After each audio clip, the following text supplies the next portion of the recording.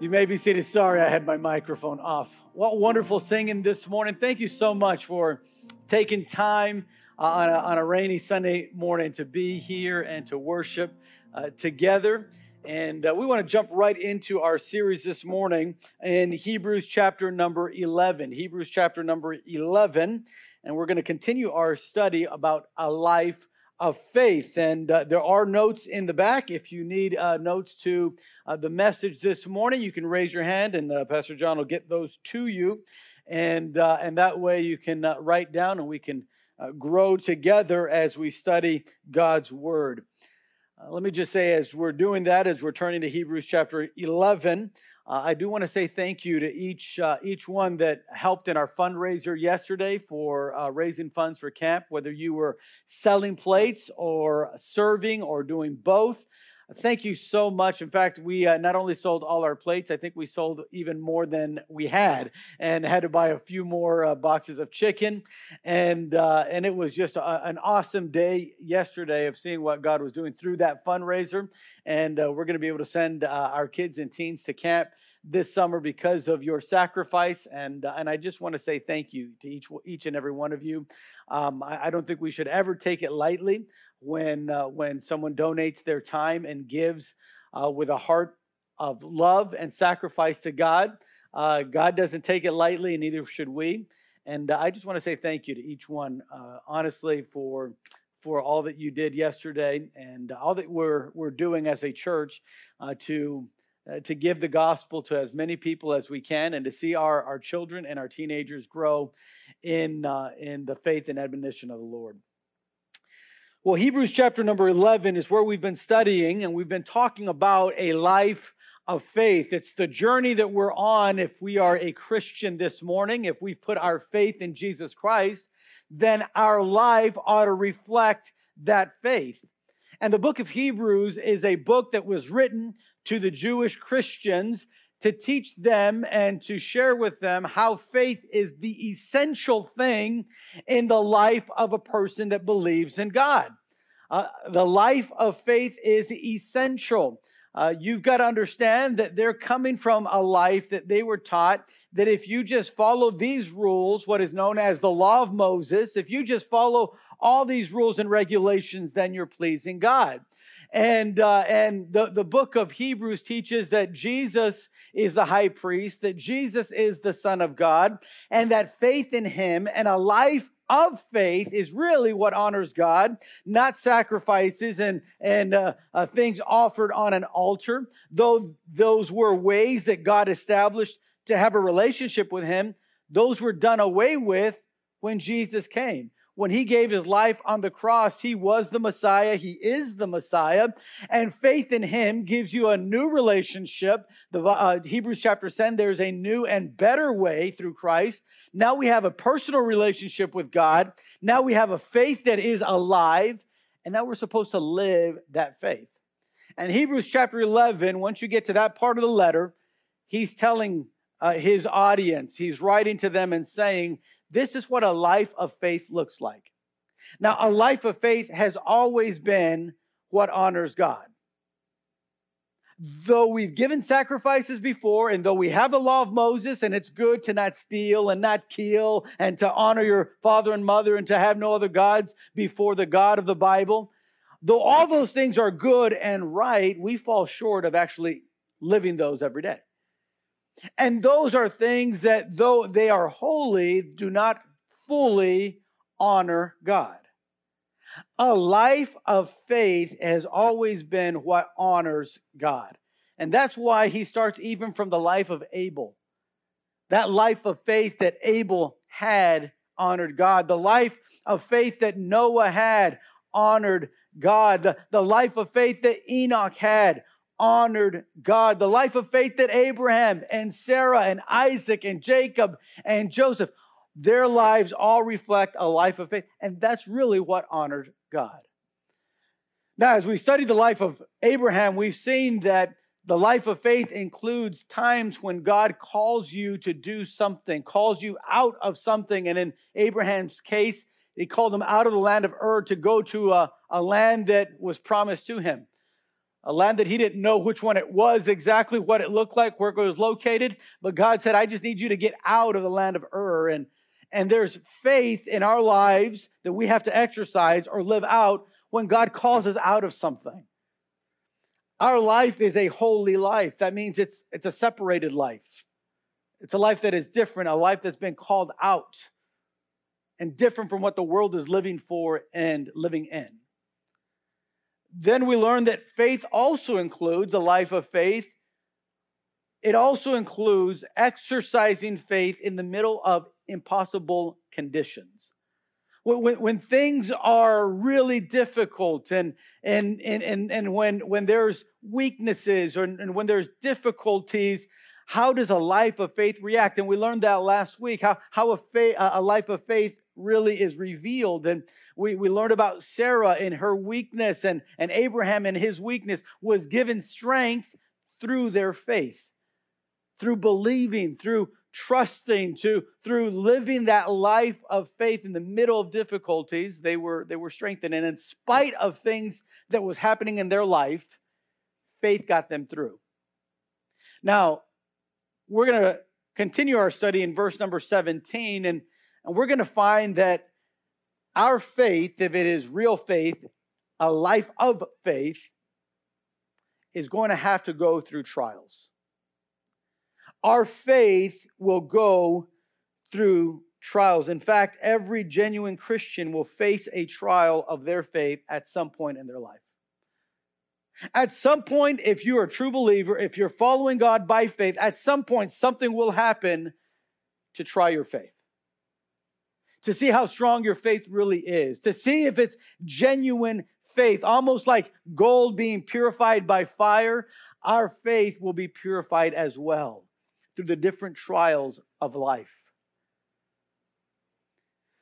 Notice what the author says in verse number 17, Hebrews 11. He says, by faith, Abraham, when he was tried, offered up Isaac.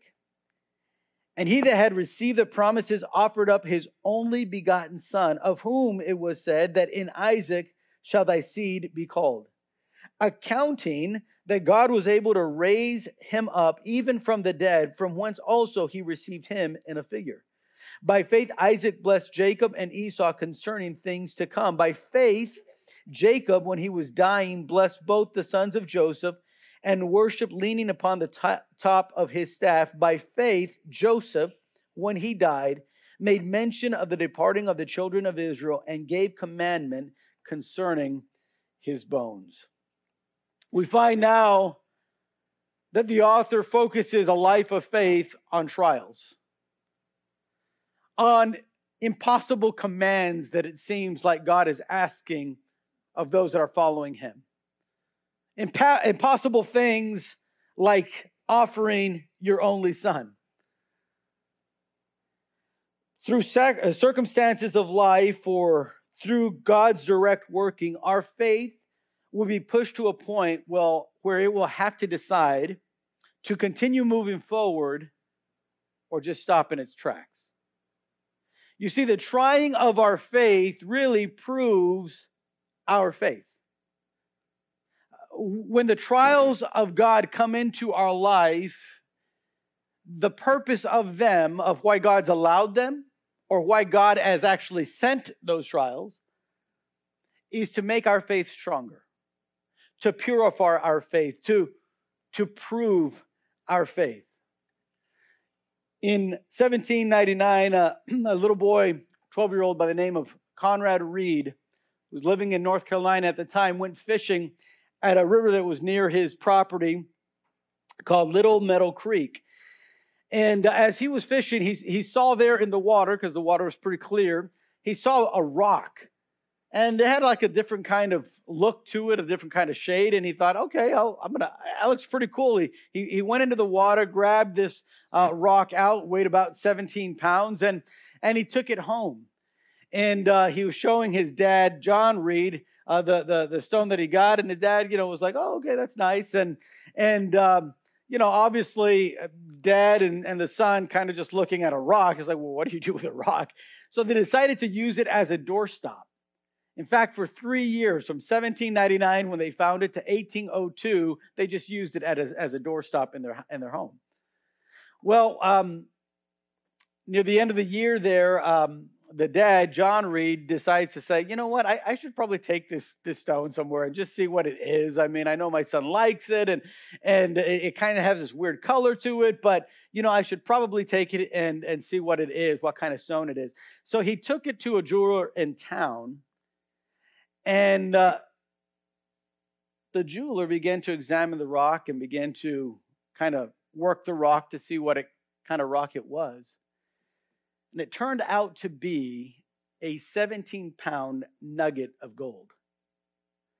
In fact, at that time, it was worth $3,600. That would be roughly in today's market a little over $100,000. $100,000 being used as a doorstop for 3 years. Ben didn't know what he had. He didn't know the value of that rock. He was just kind of using it any way he could during those 3 years.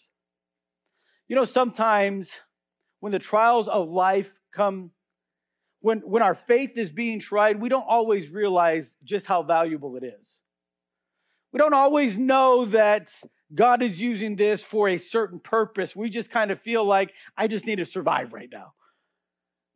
God is asking of me something that I don't even know if I can do, and you're just kind of feeling like you got to keep your head above water.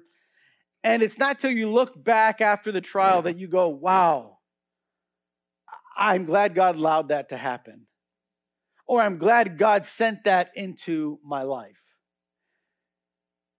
These Jewish Christians were going through persecution, as we've said. They were going through times of suffering. And can I say that the trying of our faith sometimes is God allowing something to happen coming into our life, as he did for Job.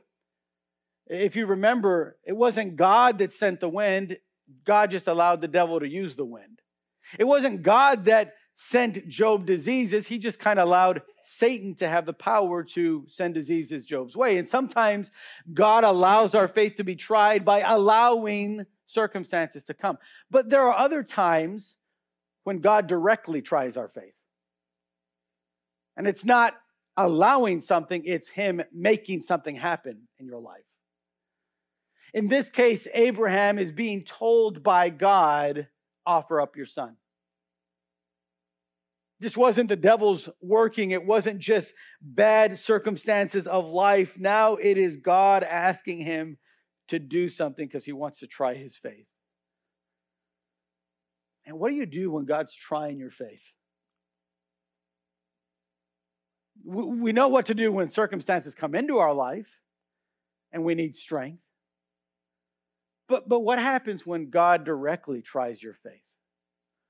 When he asks you to do something that you would think, why would God ask me to do that? Why is God doing this in my life? How is our faith to react then? How does a life of faith look like when being tested? Well, I want to share with you 2 truths about that this morning quickly. Number 1, faith believes when it seems there's no hope. When you're going through a trial and it seems like all hope is lost and God is directly responsible for that trying of your faith, real faith will believe even though it seems like there's no hope. Now, I want you to think about this. God is asking Abraham to sacrifice Isaac.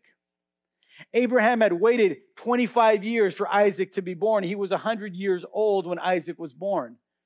The Bible doesn't tell us exactly how old Isaac was when God asked him to offer up Isaac, but he was old enough to walk. He was old enough to help him with sacrifices, old enough to build an altar. So, I don't know, anywhere probably between 13 and I've heard some commentators think that he was maybe even as old as 30 years old at this point. But here's God telling Abraham, I want you to sacrifice Isaac. Now, you'll notice the passage said his only son. Now, Isaac wasn't Abraham's only son. If you remember, 13 years before Isaac was born, Ishmael was born to Abraham. but he was born to Hagar, his maid, and he was not the son of promise. He was not the son that God had been promising him. He got ahead of God, tried to do it his own way, and it didn't work out very well. But Isaac was the son of promise. He was the one that he had been waiting for. And so, in his mind, it was the only one that God had promised that he would send a Savior through. God had said, through Isaac, you're going to have descendants more than the stars of heaven. I mean, Isaac is this promised son. And now he's asking him to sacrifice that promise, that future hope. That thing that Abraham had been waiting for literally since he left the land of Ur. What does Abraham's faith do when God asks him to give up Isaac, his only son? You'll notice that he sacrificed it. He sacrificed him. Abraham's faith trial asked of him everything he had. You know that God does the same with us today? Now, he might not literally ask you. Actually, I can guarantee he's not asking you to sacrifice your son, literally. But God still tries our faith by asking for the most precious thing we have. God still tries our faith by asking for our all. You know, sometimes that's your future plans. That's the business that you want to start up. That's the thing that you want your children to do. It's sometimes that savings that you and your wife have been building up for years now. It's that dream that you've been pursuing. Sometimes God says, that's what I want. Sometimes God tries our faith by asking for our all. And what does a life of faith do when God is asking for our all? It sacrifices everything. Sometimes God asks for our possessions and our treasures, sometimes our abilities or ambition, but He just wants it all. And a life of faith responds in those situations by giving our all. You see, God's greatest glory comes as a result of giving our all. And when that happens, when we decide, like Abraham did by faith, to give all that we have, then we see God in a whole new reality. We see Him supply our needs, our wants, and our desires in a way we never thought that He would ever do. In fact, I put this in your notes in Genesis chapter 22 and verse number 14. This is when Abraham was about to stab Isaac on the altar, and an angel stopped Abraham. And he says, don't do it. And God told Abraham, now I know you were willing to sacrifice. You had your son on the altar, and in your mind, he was sacrificed. He was dead. Now I know, because of what you did through this trial, that you really do love me more than anything. That you have surrendered all to me. And notice what Abraham responds. And Abraham called the name of that place Jehovah Jireh. As it is said to this day, in the mount of the Lord it shall be seen. In other words, God provided like I'd never seen before. Jehovah Jireh, I think it's written somewhere on our auditorium back here, that the Hebrew name, the literal translation is God Jehovah provides. When we give our all in the middle of a trial, God begins to provide in ways we had not seen before. We know God like we'd not known Him before. He does what we never thought He would do before. You know, when J. Wilbur Chapman was in London, he was a pretty well-known evangelist, and he had an opportunity to meet General Booth, who was the founder of the Salvation Army. And by this time, General Booth was in his 80s, and Dr. Chapman, this evangelist, went to speak to to General Booth about the Salvation Army, and he asked him, "What would you say, Brother Booth? What would you say is the secret to your success? The secret to seeing the Salvation Army do what it is doing, and God blessing it the way He's blessing it? What would you say is the secret to that?" Well, General Booth hesitated for a second. And then Dr. Chapman says, "I saw tears begin to run down his cheeks." And he said, "I'll tell you the secret. The secret is this: God has had all there was of me.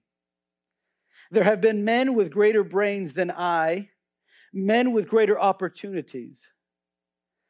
But from the day I got the poor of London on my heart, and a vision of what Jesus Christ could do with the poor of London, I made up my mind that God would have all of William Booth there was. And if there's anything of power in the Salvation Army today, it is because God has all the adoration of my heart, all the power of my will, and all the influence of my life." Can I say this morning, in the trying of your faith, as God asks for that which is most precious to you, that thing that your hope is hanging on, that when we decide to sacrifice all, you'll see God do something you've never seen Him do before. To this day, the Salvation Army has an impact in our world. William Booth lived over 100 years ago, established that ministry so long ago, and yet it continues. Why? Oh, because he has a great strategy? No. Oh, because he has great financial backing for the Salvation Army? No. God blesses that ministry because of the faith of William Booth. Because when he was tried in his life, when God had asked him for all that he had, he responded with, "I'm all yours." We find that Abraham sacrificed all, but notice that in verse number 18 or 19, he also accounted for some things. Our faith ought to respond by accounting for God's person and power. The word accounting here is the Greek word logizomai, which means to reckon or to count. It's in the middle voice here. And if you remember last week, middle voice means that the subject is doing something and receiving something. And so here he's saying Abraham did this. He believed God. He accounted for God. He was reckoning. He was counting that God would do this and that he was going to receive something as well. It's a banking term, literally. Whenever, and you'll see this term translated in some Bibles and in Romans chapter 6, verse 11, as reckon yourselves to be dead unto sin. It means to count. It's a banking term. You know, if you know a little bit about banking, you know that there's debits and credits, right? And for every debit, you need to have the credit that's there. The credit is what's in your bank account. What's debited is what you're spending out of that bank account. Now, we don't use this as much today as it used to be long ago because we have credit cards now, and so now you can spend money that you don't even have in your account, right? But for many years, that was not the case. For many years, many used to use checks, and maybe some of us still do. I rarely use checks. I do have a checkbook, but I rarely use the checkbook now. It's just, Apple Pay or use your credit card, swipe your debit card. Very, very rarely do I write checks. But if I were to write you a check today for $1 million, and you would go to your bank and try to deposit that, in about a day or two, they'll tell you that check's going to bounce because I don't have $1 million in my account. Right? Now, if I gave you a check and you found out that I won the lottery, go and cash that as quick as possible. Right? Now, why would you go and deposit that check knowing that I won the lottery if I gave you a check of $1 million. You would do that because you would be reckoning. You would be saying, he's given me $1 million, but he just won $1 billion. So that check is good. It's not going to bounce. Normally, it wouldn't go through, but it's going to go through because he just won the lottery. I know he's got $1 billion in his account. So this check of $1 million is good. That's what Abraham is doing. Saying, God, you're asking for my everything? You want my business? You want my abilities? You want my family? You want my time? You want my money? You want it all? It's yours. Because I'm counting on the fact that your person and your power is true to who you are. I'm counting on the fact that God has said, I will never leave thee nor forsake thee. So you're always with me. I'm counting on the fact that God says, I own the cattle on 1,000 hills. I created this world. All the gold in the world is mine, and all the riches of this world are mine. And I'm counting that as true. And if all of that is true, then what I'm giving you is really already yours. You see, when he accounted for Isaac and he put him on the altar, he said, he's dead. He's dead to me. But here's what I believe. Here's what I believe about God. I believe that if God is asking me this, even though it seems hopeless and it seems contrary, like God would never do that. I don't know why he's asking me to do this, but he's asking me to do this. And here's what I'm thinking. That even if I do that, like take my son's life, he'll resurrect him. Can I say resurrection had not happened yet? By the way, Jesus wasn't the first one to resurrect. Elijah resurrected a little boy. Elisha resurrected 2 people in his lifetime. Lazarus resurrected before Jesus died on the cross. The only difference between Jesus' resurrection and everyone else's resurrection is Jesus never died again. That little boy that Elisha raised died again. The 2 people that Elisha, the prophet, raised from the dead died again. Lazarus died again. The little girl that Jesus resurrected in his ministry died again. But Jesus never died again. He is alive forevermore. That's why the Bible says, because he lives, we too shall live. We have eternal life because he has eternal life. But Abraham was counting that, hey, God, I'm counting and believing that you can do this.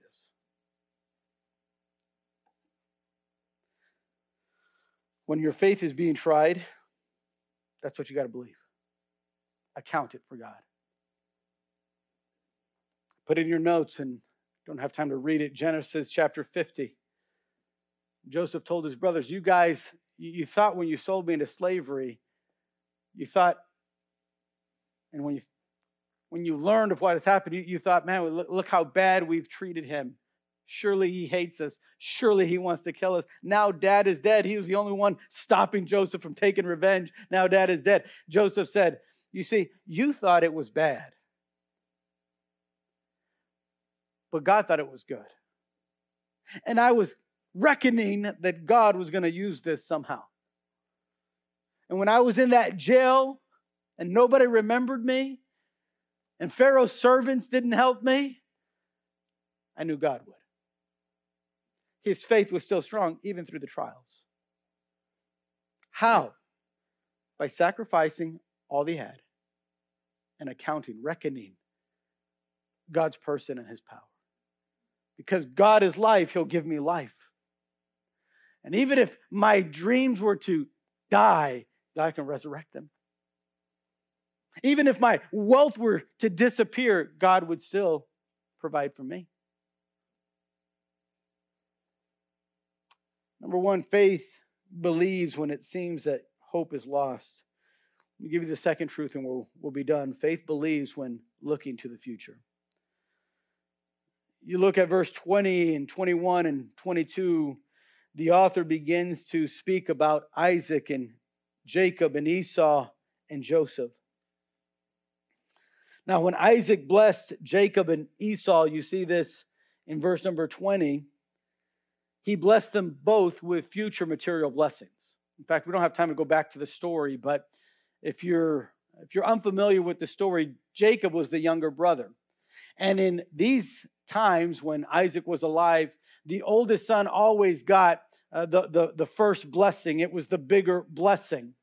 It was the bigger in three different ways. Let me give you real quick the three different ways it was, bigger and different if you were the firstborn and not the secondborn. The blessing that was given to you was different in three different ways. Number one, it made you the head of the household. So, in the family gatherings, who's going to be making the decision? Well, the firstborn. I mean, he's the head of the household. All his siblings were going to be under his authority. He was the head of the household. It's like he took dad's place. He's the boss. Number two, the second thing of receiving that firstborn blessing is that it made you the priest of the family. You were able to go before God and speak and have this relationship before God for your family. The third way is financially. You got double what everybody else got. So if your younger brother got $100,000, you were getting $200,000. If he got 5 acres of land, you were getting 10 acres of land. Now, when you read the story, you find that Esau was really mad that Jacob stole his blessing. But he was only mad because of the third reason. The Bible says Esau didn't care about being the priest. Esau had no care about being the next household of faith and being the head of that household. He had no interest in that. All he wanted was the money. He was mad at Jacob. You stole my money.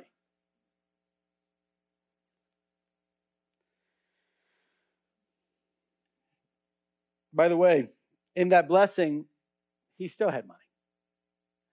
He was still blessed, and you can read the story. Him and Jacob end up reconciling, and yet Isaac blessed both of them. But Jacob wanted that greater blessing.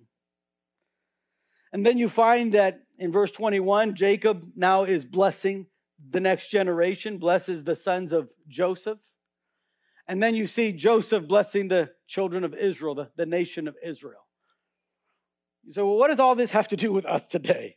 Well, what does it matter what Isaac did, blessing his kids, Jacob and Esau? What does it matter that Jacob blessed Joseph's sons? Does it matter that Joseph blessed Israel? It teaches us one thing. And this is the point of why he's writing this. He's teaching those Christians that faith believes when looking to the future, when your faith is being tried, you've got to look to the future. And you need to hold future blessings as greater than present realities. Hold future blessings as greater than present realities. You know, one of the greatest challenges to our faith is the aspect of having to live for and patiently wait for future blessings. This is hard. For instance, how many know this morning that heaven is so much better than earth? Right? But how many say, I want to be there right now? Let me take my life. None of us do. We say when God takes our life, I'm ready to go into heaven. I'm ready to see those that have gone before. I'm ready for a world where there's no pain and no suffering. I'm ready for that. I just don't know if I'm ready right now. Right? I can wait in line. God, when you're ready, and after I've seen my grandchildren, and maybe even some of my great-grandchildren, then you can take me. You know, by then I might not be able to get out of bed. Then I'm really going to want heaven. But it's hard when you're 20 and 25 years old to think about those future blessings. Because they don't seem as real as today's blessings. Heaven doesn't seem as real as, my bank statement. We live in a world that desires everything right away, right? Microwaves, fast food restaurants, instant email, a live stream. It's like, I want to see it now while it's happening. No, you can see the rerun. I don't want the rerun. We rarely want to be patient and wait for something because we don't enjoy doing that. We want everything now. Yet, can I say, to experience the most joyful life as a Christian, you're going to have to hold on to the future promises as something greater than what God has given you presently. The future blessings, we don't always see them clearly, and we don't fully understand them. You say, Pastor, what's heaven going to be like? I'm not really sure exactly. It's going to be better than this world? Absolutely. But how exactly? What are we going to be doing? I've had people ask me, what are we going to be doing for all of eternity? I have no idea. God doesn't exactly tell us what that's going to be like. But I know it's a reality. I know we're closer today than we've ever been. But it's hard to grasp that. It's hard to live for that because we're just not going to see it. We're not going to see it now.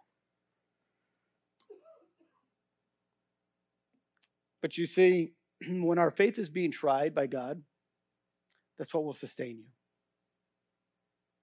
That's what the author's saying. What sustained Isaac when he was blessing his children? The future promise. What sustained Jacob when he was in Egypt saying, I don't want to be here. I don't want to die here. Can y'all bury me back in the promised land? Why, do you have a house back there? I don't. I live in tents. But if you could just bury me there, because that's where God promised the future to be. Joseph, in verse 22, told the people of Israel, listen, you're living here now, and it's nice, and we are well favored, and Pharaoh loves us. But there'll come a time when God is going to get us out of Egypt. And he's going to take us to the promised land. Can you take my bones when you go? You see, his eyes were to the future. The future was greater than the present. He was second in command.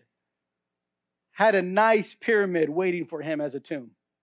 Had all the riches that he wanted there living in Egypt. But his focus wasn't there. You got to hold future blessings as greater than present realities, and then you got to act on the future blessings now. You see, by the time we're in heaven, it's too late to invest.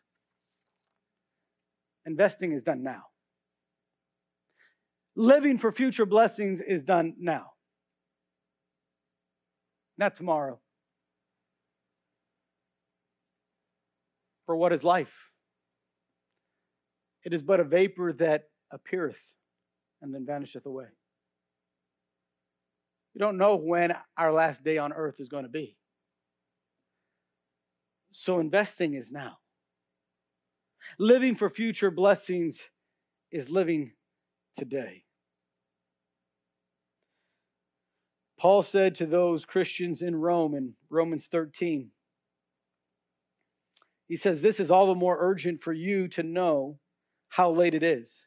Time is running out. Wake up, for our salvation is nearer now than when we first believed. The night is almost gone. The day of salvation will soon be here. So remove your dark deeds like dirty clothes and put on the shining armor of right living, because we belong to the day. We must live decent lives for all to see.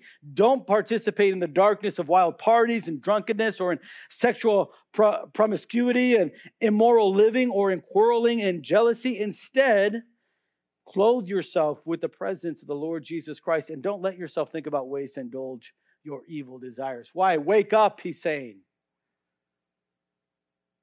Because future blessings is now. Acting on those future blessings and living for those future blessings is now. Listen, this morning, I don't know if your faith is going through a trial. Could be that you're here and you're facing something that only you know about. What does a life of faith do when God is trying your faith? When it seems like he's taken away all your hope for the future? When it seems like I don't know how to move forward if that's what God is asking me to do? What do? Give it your all. Give God all you have. And then live for the future blessings today. Hold them as something greater than the present reality. We're not taking anything we have right now with us. So investing in the future is so important. You know, how we respond to the trying of our faith makes all the difference in the world. You can respond by sacrificing all you have and accounting to God for who He is, or you don't.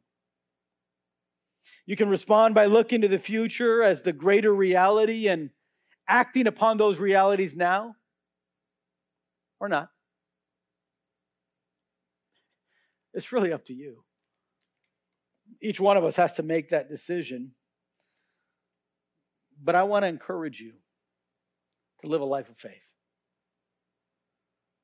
Live a life that is living for the future blessings. Live a life that believes even when it seems like hope is gone. You know, all genuine Christians will have their faith tested. At one point or another in your life, it will. Moving forward is all about what you do when you're being tried. It's believing when hope is gone, by just sacrificing and accounting that God will do what He does. This morning, I hope we'll apply the truth of faith. Let's pray. Father, thank you so much for the examples of Abraham and Isaac, Jacob, and Joseph. Men that, when their faith was tried, responded by sacrificing, by reckoning that you are a God that does not lie. They responded by looking to the future blessings, not living for the here and now, but rather for what really matters and what is coming. Father, I don't know whose faith this morning is being tried. Whether someone here that's in the auditorium or maybe someone watching through the live stream. But you're doing something in their life and you're asking of them something that they might feel they cannot do. That if they do, it might mean losing everything. Oh, Father, I pray, give them the faith to say it's all yours anyways. To reckon that you're a God that supplies all our needs according to your riches and glory. God that has future blessings waiting for us. That if we just act now, how much sweeter they'll be. How much greater they'll be when we are there. Give us the faith to believe that and to live in that manner. Be with us this morning, I pray. In Jesus' name, amen.